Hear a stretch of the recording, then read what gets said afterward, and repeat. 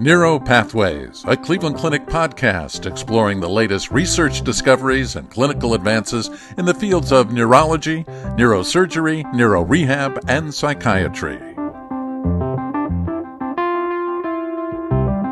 Autoimmune encephalitis and other autoimmune neurologic disorders are increasingly identified causes of unexplained dementia and other neurologic symptoms.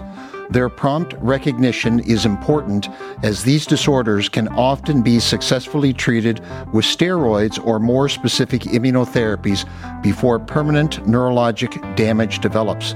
In today's episode of Neuropathways, we're discussing treatable autoimmune neurologic disorders that should not be missed.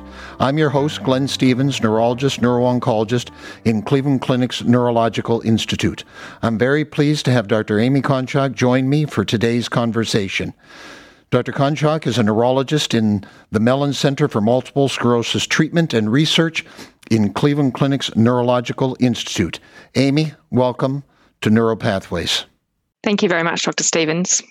So, Amy, let's start off today's conversation and discuss the current state of autoimmune neurological disorders within the field of neurology and how it has developed over time. Thank you. Autoimmune encephalitis had many great advances in the field of autoimmune neurology, and particularly for autoimmune encephalitis in the last 20 years. Firstly, in recognising the clinical phenotype of autoimmune encephalitis, and then further delineating the associated autoantibody biomarkers. We've now developed a greater understanding also of the pathogenesis of many of these disorders. For example, NMDA encephalitis, we understand, has an association with ovarian teratoma, but more recently, we've understood that there is an association with herpes simplex virus infections, suggesting post-viral induced autoimmunity.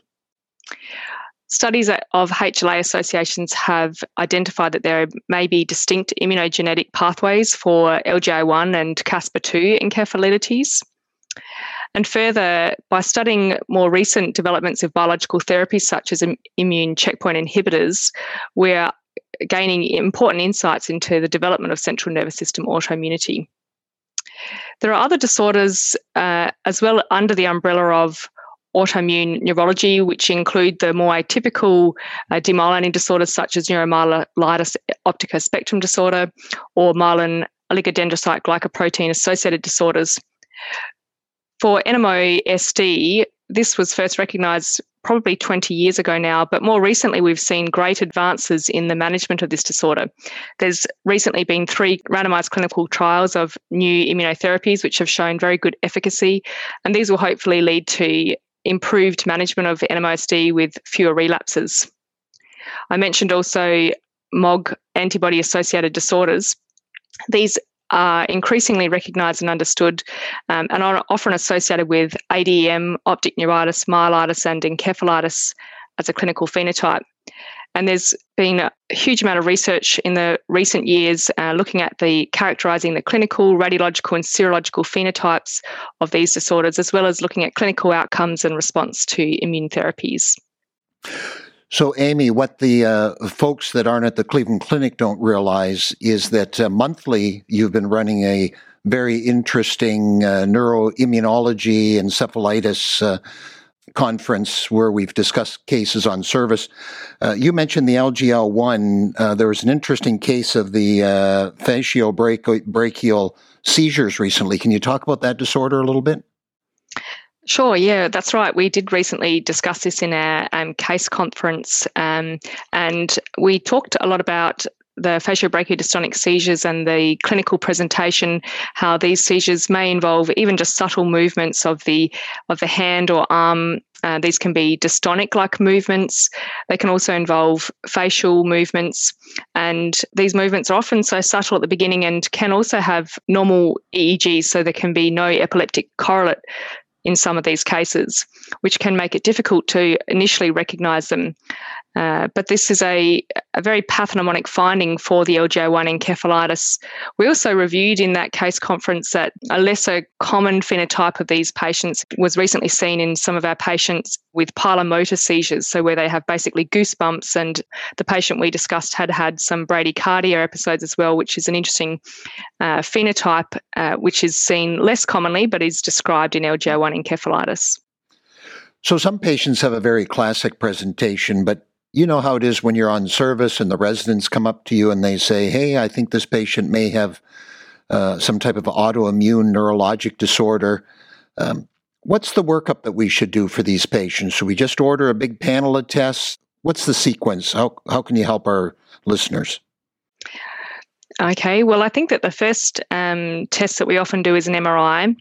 And typically a common finding for limbic encephalitis would be the T2 flare abnormalities in the mesial temporal lobe. So that would be a first step test. An EEG to look for either epileptic activity or sort of asymmetrical slow wave activity is another routine test that we would do to start with. Spinal fluid evaluation is key, and we can look for things like a pleocytosis, protein, elevated IgG index, and oligoclonal bands. And of course, the very specific neural autoantibodies can be tested both in CSF and in serum. And the panel that we typically use here is the panel that is sent to Mayo Clinic, the Autoimmune Encephalopathy panel, which has a comprehensive test panel for the most common neural autoantibody biomarkers. So that would be the standard workup to start with for a patient that's considered to possibly have encephalitis.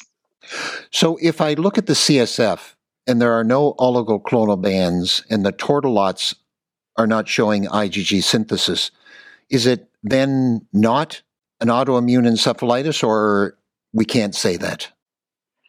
I think that's a really good question. There are, although IgG index and bands typically tells us that there is intrathecal synthesis of IgG and indicates CNS autoimmunity, there are cases that are negative. So I think that we just talked about LGA1 encephalitis, and we did have some patients last week that we discussed that didn't have IgG index or bands present. So I think that if you have a strong clinical suspicion, it's still worth looking further, even if this initial spinal fluid is negative, to look further with the neural autoantibodies and some of the other workup I mentioned about the MRI and EEG.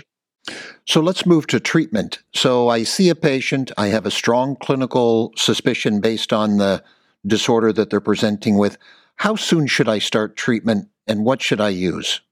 Typically, the first treatment would be intravenous methylprednisolone. Typically, we'd give 1 gram for 5 days, and we would give that early on once the diagnosis is, essentially once you have some of the, a phenotype that is strongly suspicious for encephalitis, that would be the time, as early as possible to start steroids is associated with better outcomes. After the steroids, additional acute immunotherapies can be considered, and these would include IVIG and also plasma exchange. These would all be considered within the first week or two of a patient presenting as acute immunotherapies. So if you're sending off the Mayo panel, how long does it take to come back? Roughly takes between 1 and 2 weeks to return. I think we always teach the residents, if you have a high index of suspicion, a couple of weeks is brain tissue, so always interested in considering treating earlier rather than delaying, for sure. Yes, completely agree. So since we're in the time of COVID, I was on a hospital service about a week and a half ago and saw a young lady who presented with an acute syndrome that really on imaging showed a enhancing lesion that looked like a demyelinating lesion, and she had received the COVID vaccine the day before. There are a couple of other spots there, and the question was this an ADEM, or was this an unmasking of MS that was not yet presenting? Have you seen any of this? Have you read anything on this? Thoughts? I haven't seen personally any of these cases, but there are descriptions in the literature of demyelination and also of MOG-associated disorders, which I mentioned earlier, and of encephalitis in the literature, small numbers. So I think it's something to consider. I like the fact that I used to just think it was NMO, but I'm willing to learn new things, and I'm glad it's now a spectrum disorder that's there, and that we're moving forward and looking for the great things that you're doing as time goes on. So let's switch gears.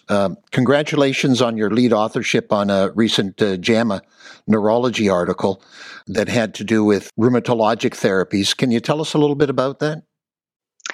Yes, so this is a study I did at Mayo Clinic, and we had seen within the autoimmune and multiple sclerosis clinic several patients over a considerable time frame, but they were fairly consistent cases of patients with autoimmune disorders that presented with either demyelination or other inflammatory events.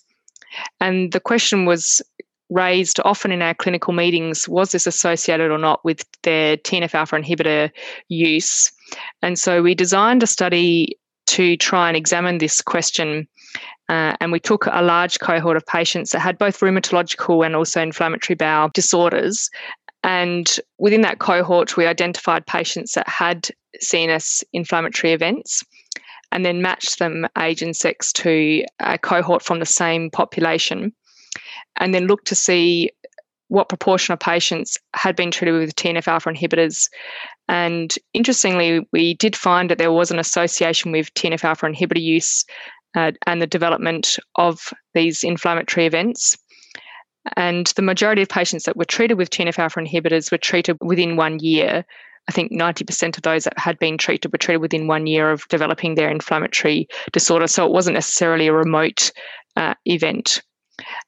So it's complicated because these patients also have a clear predisposition to autoimmunity. They already have one autoimmune disorder. So it is a difficult area to study. But we concluded that it should be considered when you're evaluating a patient, particularly one of these autoimmune patients that is on these therapies. It should be considered a medication history. It's vital to be reviewed and to consider whether there is in that patient a history of TNF-alpha inhibitor use and an association. But I think it's also important to remember that these are highly effective therapies. So we're not necessarily, recommending that people stop these highly effective therapies in any way, because they're, very effective therapies for those disorders. And these events are probably extremely rare outcomes. So let's go back to treatment, and I'm going to try and get off the autoimmune nihilism train and talk about outcome. Tell us some success stories, patients that are treated early and did well. Not everybody does poorly with these disorders, right? For sure. In fact, amongst my current cohort of patients, we have several patients, quite a few that have LJ1 encephalitis, for example, that have done very well with steroids. Some of them have had also additional immunotherapy, for example, rituximab, but they've done very well and have improved in their cognition. The fatiobrachius dystonic seizures have settled down with the immunotherapy, and some of them have even returned to work. I have one patient that has returned to work within 3 months of receiving immunotherapy. Additionally, also with NMDA encephalitis, which is considered to be, in some cases, often a severe encephalitis, I have quite a few patients that have been treated very promptly within the hospital service. Seizures have settled down, and within a year, I've got again several young patients that have all returned to study or work. And I've got a patient that's completing a degree at present, only 1 year after having NMDA encephalitis. So some very good outcomes as a result of prompt immunotherapy in the acute setting, probably, and as well as some longer term immunotherapy. Excellent. I think it's just puts the onus on us to be excellent clinicians, identify the disorders and initiate the treatment early enough. So really appreciate that. What do you see on the next frontier in autoimmune neurology research, and maybe even things that we're doing here at the Cleveland Clinic's Mellon Center? Well, I think there's so much to be done for autoimmune neurology. It's a new field. There's so many different areas from the bench right to the bedside that need to be the research questions that need to be addressed. So at the Mellon Center, the focus of the Mellon Center is very much on comprehensive clinical care and providing patients with the opportunity to be part of observational clinical research as part of that routine clinical care. And so what that means is when patients come to see us, they get comprehensive clinical evaluations, and that data is used as part of clinical studies.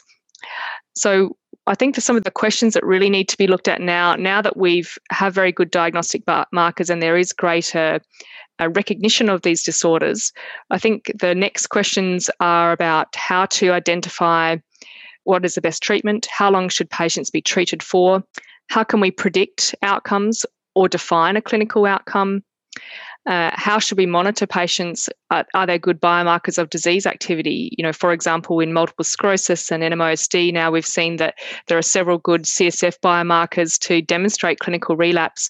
Can we objectively define clinical relapse using some of these biomarkers, which would help us a lot in our longitudinal follow-up of our patients? So these are the kind of clinical questions that I'm very interested in, and I think that the Mellon Centre will be offering for our patients into the future. Well, Amy, thank you very much for joining us today. I really appreciate your time and insights and wish you the best. Thank you. Thank you very much, Dr. Stevens. This concludes this episode of Neuro Pathways. You can find additional podcast episodes on our website, clevelandclinic.org/neuropodcast. Or subscribe to the podcast on iTunes, Google Play, Spotify, or wherever you get your podcasts. And don't forget, you can access real-time updates from experts in Cleveland Clinic's Neurological Institute on our Consult QD website. That's consultqd.clevelandclinic.org/neuro, or follow us on Twitter @CLEClinicMD, all one word. And thank you for listening.